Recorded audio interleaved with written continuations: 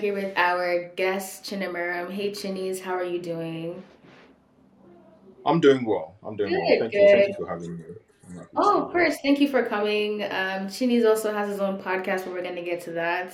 I want him to give an intro of himself because only he can do it as perfectly as better than I can, rather. I've known Chini's for 10 years. It's a very long time. More than 10 years, I think. More than It's 10 more than 10 years at this More point. than 10 Yeah, years, like yeah. 12. Yes, yes, we were very, very young. And I've always looked up to you. I don't know if I've ever told you this. I've always thought you were so smart and you've always handled yourself so well. So when I found out that we were Thank both you. on this like pre-med journey, I was like, I need to have you here to talk about how you are currently in your process, how you're applying to med school. We'll get into all of that. Firstly, how are you? How are you doing? Tell us a little bit about yourself. Yeah. So, like, firstly, you're very kind. I didn't even know any of that. Like, that you admire me and everything. So, thank you. So my name is Chinemerem. Like Norma said, my nickname is Chinny. So that's why she's calling me Chinese. Right now, I am a research coordinator at the Massachusetts General Hospital, so in the cardiology division of that hospital. And I graduated in 2020 with a BS in biology. And I'm trying to go to med school as well. I will be applying in this next cycle. So that's May, like this 2022 2023 cycle. And definitely looking forward to it. It's definitely going to be an experience, and I can't wait to get started. Yeah, we're rooting for you, of course. Like, I guess the biggest thing, the first thing that I usually ask everyone is why medicine, especially why MD, why this MD path? so it's funny. Like I think starting off, like this started obviously when I was a lot younger. Funny enough, I actually enjoyed really going to the. I really enjoyed going to the hospital, which is weird. Like I not like I liked falling sick, like the feeling of being sick. Yeah, not like I like being sick, but then I liked falling sick just so I could go to the hospital. So if I fell sick and I didn't go to the hospital, it wasn't as nice. But if I went to the hospital, then it was great. And I like going to the hospital especially because I felt like a sense of security there. I felt this assurance that if I'm coming here because I'm sick, then when I'm leaving, that I'm going to feel better somehow because there would be like hope of being better after. And so I looked up to physicians because I saw them as those people who basically gave me that hope that I was going to get better. Um, and over time, and funny enough, I think for a lot of young black men. Even in Nigeria, like I think Ben Carson was an influence early on. So like I read a few of his books and I was like, so I could actually do this. This person that I saw, like the doctors that I went to in the hospital, coupled with this, I'm like, I can actually do this. And so I figured that at that point, that's when the idea started to form. And then just throughout my life, different experiences, growing up in Nigeria, and also seeing that a lot can be done to care for people better and to deliver healthcare better. That kind of refined it. And then also through experiences in college, I think especially, so I worked as a hospice volunteer in college. And what that did for me is it kind of redefined medicine for me, and helped me see the times where, sometimes medicine does fail. Sometimes people don't always get better. And that helped me see that, there's also another dimension to medicine, like the side that is more, you know, caring for people even in their most vulnerable state, even if there's nothing you can do, just being the voice of hope, or being like their only real sunlight, or like their very dark days while in those conditions. So I think that helped me kind of see medicine in a more, I would say, mature light, because growing up I was like I can save everybody, but like that's not always the case. So I think that's what that did for me, and I'm going into medicine, just because I hope to be that real sunlight for people and Yeah, the and I love that you said individuals. that ray of sunlight because that's definitely something that I emulate. I want to emulate as well in my path. And like you said, when we're younger, we think we can heal everybody, but then you come to Yeah. the realization that I can be intentional and purposeful in one path and just make as big of an impact in this field. So now you have this idea, you have this dream. Let's talk about concrete things and you actualizing this plan that you have. Dreams are wonderful, but actions are even better. So now you walking in this path. I'm sure it's already been a journey for you as a pre med student. So what are some things that you did MCAT wise, preparing your personal statement, getting those letter of recommendations. How was that process for you? So it was definitely, it wasn't easy. It's a long process. It's actually, if you're counting undergrad, it's like a 4 year process. The process of, you know, going to class and actually trying to learn the things that are eventually going to show up on the MCATs. Building relationships with professors so as to get like good recommendations. Um, I think a big part, like if there's any parts of this that's like crucial, I think it's planning. So I think knowing early on that I wanted to go to med school helped because it kind of helped me chart out like my path to that point. And another thing, of course, is like discipline. I'm sure we might talk about this a bit more later, but like discipline and deciding, okay, what do I want to do? And then being able to turn down the noise, in the background. Because me personally, this was a challenge, especially for me, because a lot of my friends weren't pre med, so it's like they're like engineers, and their realities are like very different. And so being able to decide that, okay, I know that tech is very enticing, engineering can be very enticing. That like straight to straight to my career, like just going out of college straight into that career, like it was very enticing, but also like realizing that, okay, the hope that I had as a child and carrying that over to college and letting that manifest there.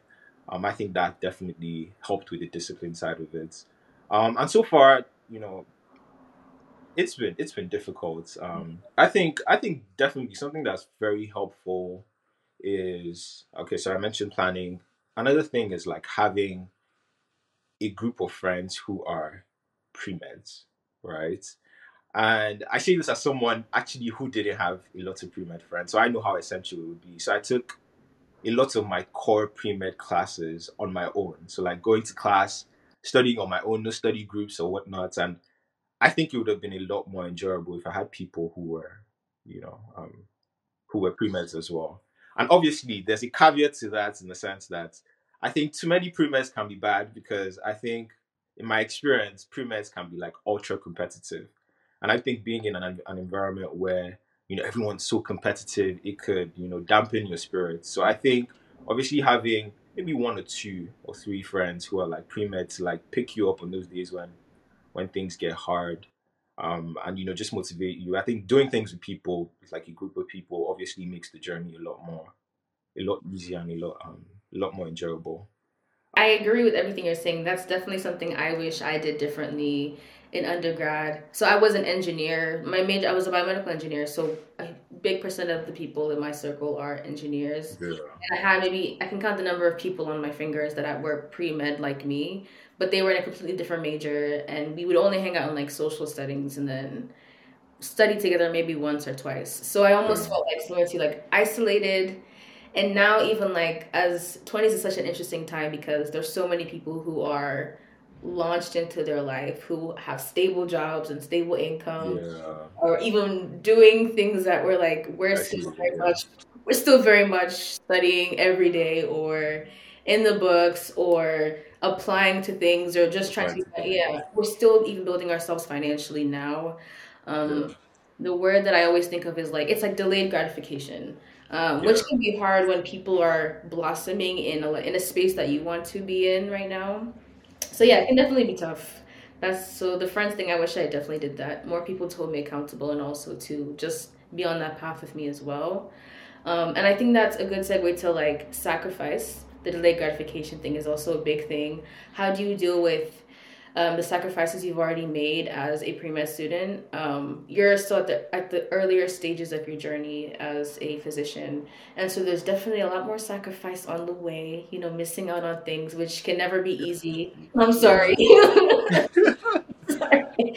which which cannot be easy. So like why would you want to be in a space where there's sacrifice that you've already had to commit to and that you're already going to commit to in the future? All right. So first off, I just want to say for anyone listening that I don't think it's possible to do anything of consequence without ever like having this feeling of, am I doing this right? Am I like on the right path? Because I think when you're doing something that you've never done before, and if you are coming from a place where people in your family or something haven't like done the thing that you're doing before, it's very easy to question the path you're on and to wonder if the difficulty you're experience um is a sign of things not going to work out in the end. And I think that feeling is natural. That's just why I want to say that it's natural, and it's how you deal with that feeling that matters. And for me personally, I have definitely had my own fair share of doubts about this. Like when I was studying for the MCAT and I'm not leaving the house, I'm like on Saturday when everybody's having fun, like I'm taking like 8-hour exams, like that sort of thing, or like Sunday, same thing. Um, Definitely those times were times where I was like, I could go and learn how to code, you know? I could actually, it's not too late to learn how to, Not too late. it's not too late to learn Python. So it's like, there were times like that, but I think what really helped me is firstly having people around me who've been there, from like the starts. So like what you'd call day ones, of course my family, but also friends that I went to high school with, like having people that can remind me, okay, but this was you then. I heard you talking about this then, and you sounded so passionate. So like, and they caused me to look deeper as to why I felt the way I felt in those different moments. And calling me back exactly to, so okay, where did it start? Like, what's the reason? And I think all going off of that is, somebody told me this, like a friend of mine I was talking to told me this, like you have to have like a north star, like on the compass is like if you veer off direction slightly, it's always going to lead you pointing back to the north, right? So I think if you have your north, your true north, like is like I want to be this, I want to live my life this way. This is what I want to do. I think definitely if there's any point where you're veered off track slightly, I think you always come back. And obviously doing that on your own is never possible. That's why going back to my first point, having people is such a huge thing. And another thing even is like social media. I think seeing doctors, people who've like progressed, and that's why I think what you're doing right now is really great, because I think seeing people who are like farther along in the journey, who are like living testaments of things that you want to be. I think seeing those people also adds some validity to like what you feel, but to also like some validity to the journey that you're on, because you're like I see these people, they're having like great they're having like it seems like they're having great lives, and they're having like impacts on like levels that I want to have impact on. And it's like they're doing all these things after sacrificing. I think that makes you feel like the sacrifice will be worth it in the end. So I think all these things just come together to, and they've helped me so far to at least last this long. And I, by God's grace, I'm able to see it to the end. Yeah. Amen. Amen. And like I said earlier, I keep saying we're all rooting for you. Me personally, I'm rooting for you. Thank you. So I'm yes, rooting for you too. oh, thank you. We've talked Definitely. about, thank you. Thanks so much. We talked about your path. We talked about things that you wish you had done differently, things you're currently doing right now. Another thing you're currently doing right now, in addition to applying and everything like that, is you've also created a podcast called Where the Health Are We? You and your friend Brian Fletcher have co-produced this podcast to share information, tips, and the history of the healthcare of Africa, with a lot of insightful interviews with some really powerful people. Recently, you spoke with Dr. Kaseya about a initiative in Malawi. I would love for you to talk about it and tell us also why you decided to start this podcast and what your hope is for the future with regards to building this podcast. Yeah. So Dr. Kasia is the country director for a nonprofit called Village Reach in Malawi. And we interviewed him because we wanted to talk about public-private partnerships and how that's factoring into the rollout of the COVID-19 vaccines. And what Village Reach does in Malawi is, I think, very powerful because they try to build healthcare systems from the ground up. So they empower healthcare workers, and they also strengthen supply chains. So trying to get vaccines from overseas where they come from to the people in rural settings. And they've done this in different ways. If you want to hear more about that, check the episode on all platforms. Yes. Um, but the podcast really came from out of a place of curiosity. I think I've always wanted to learn more, but I just didn't know how to go about it. And at the same time, I started to get into podcasts, and I realized how easy podcasts are to listen to, how digestible the content is. and how much of a base they give me to explore more things that I learn. And so I figured, I have the time now, so I might as well do this. And even on a larger level, on like a grander level, I think solutions to the problems that we experience in life and just as a world, as a society, they come when we understand the issues. And I think Africa has for a very long time been this dark place where you don't, like, this very nebulous space where you don't really know what's happening. You don't really understand how things are or why they are the way they are. You just know that they're bad, but you don't understand how they're bad or why they're bad. And so I figured that I think starting a podcast where you're talking to the people who are on the ground, who have dedicated like days of their lives to different endeavors on the continent or to research. I realized that speaking to the people will probably be a way to illuminate healthcare in Africa and like shed more light and help people to understand it. And the aim ultimately is to, from understanding, I hope that translates into action. I know that in our world today, I think healthcare is usually, when it comes to innovation, healthcare is usually like lags behind, which is surprising because it's something that affects all of us. So I'm trying to see if there's a way that we can inspire more people to devote time and devote effort and energy into innovating in healthcare and finding ways to solve the healthcare issues that African countries face. So that's the overarching idea of the podcast, essentially. Yeah. That was great. The podcast is definitely booming. It's super insightful, and there's definitely a lot of interesting tidbits there. Are there any episodes that you can share with us that are coming out in the future? Any exclusives that you can only hear at this podcast? Anything we should look forward to? I'd say look forward to more written content, so like, coming as like newsletters. I think I think podcasts are definitely great, but then I think having something to write would give me a chance to look into certain things more extensively, that I would be able to do on like an episode. And also it would make it, there are people who prefer to read than to, listen to stuff. So, I think that would be another way to cater to those people. Um, but that's all I'll say for now. There's other stuff, and I think you just have to Watch this stay space. tuned to find out. No problem. So you heard it here first. That was an exclusive, okay? Only available on this podcast, okay? Yes, that's awesome, Shanice. The last thing I want to ask you is, what is one thing that you're looking forward to in your next chapter of your physician journey? I'm sure definitely getting into med school is a big thing, but like, what are you looking forward to? What dreams do you have that you're comfortable sharing with us? What is something that you're excited to enjoy in this next chapter of your career as a physician or going to MD school? So going into med school, I think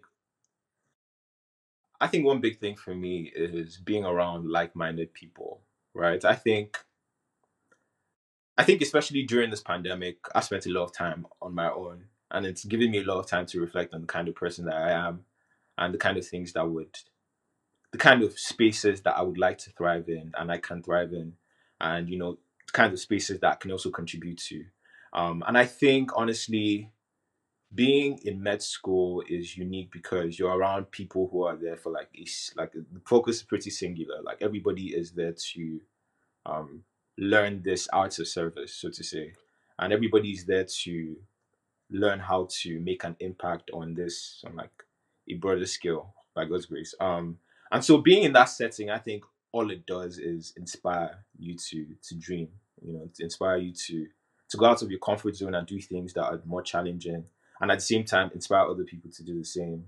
I think of, like, we went to Loyola, and I think Loyola was like was it like, in terms of like academic rigor, like it was pretty rigorous, and I think also being around people in Loyola who were like super driven, I think what that did for me is that it's inspired me to like, you know, to not like settle for less. We called it Magis, going for the Magis and all those. Yeah, yeah. Yeah, going for the Magis. So going for the more. I think being around people who are like minded in that way does the same thing. And being in med school does that. So I'm definitely looking forward to meeting people who are on the same journey and carrying on this journey with Mhm. with them. Awesome, Chinemerem. for the last time. I will say it over and again, but we are so excited to see you grow, to see you succeed, to see you get into medical school, to see you become an MD, all of that. Um, Thank you. my last question, I promise this is the last one, is what is a piece of advice, a piece of a gem that you want to share with a high school student, a middle school student, or a undergrad student who is thinking about becoming an MD, but is having trouble deciphering if this is really the path that they want to commit to. Someone maybe struggling with their MCAT, someone who is struggling with low grade in high school or in undergrad. What is a piece of advice that you'd like to share with them? Um, so funny enough, like I think this is a good question because I grew up being afraid of failing, right? And what this did to me is I didn't do things that I wanted to do simply because I knew that there was always the off chance that I would fail, right?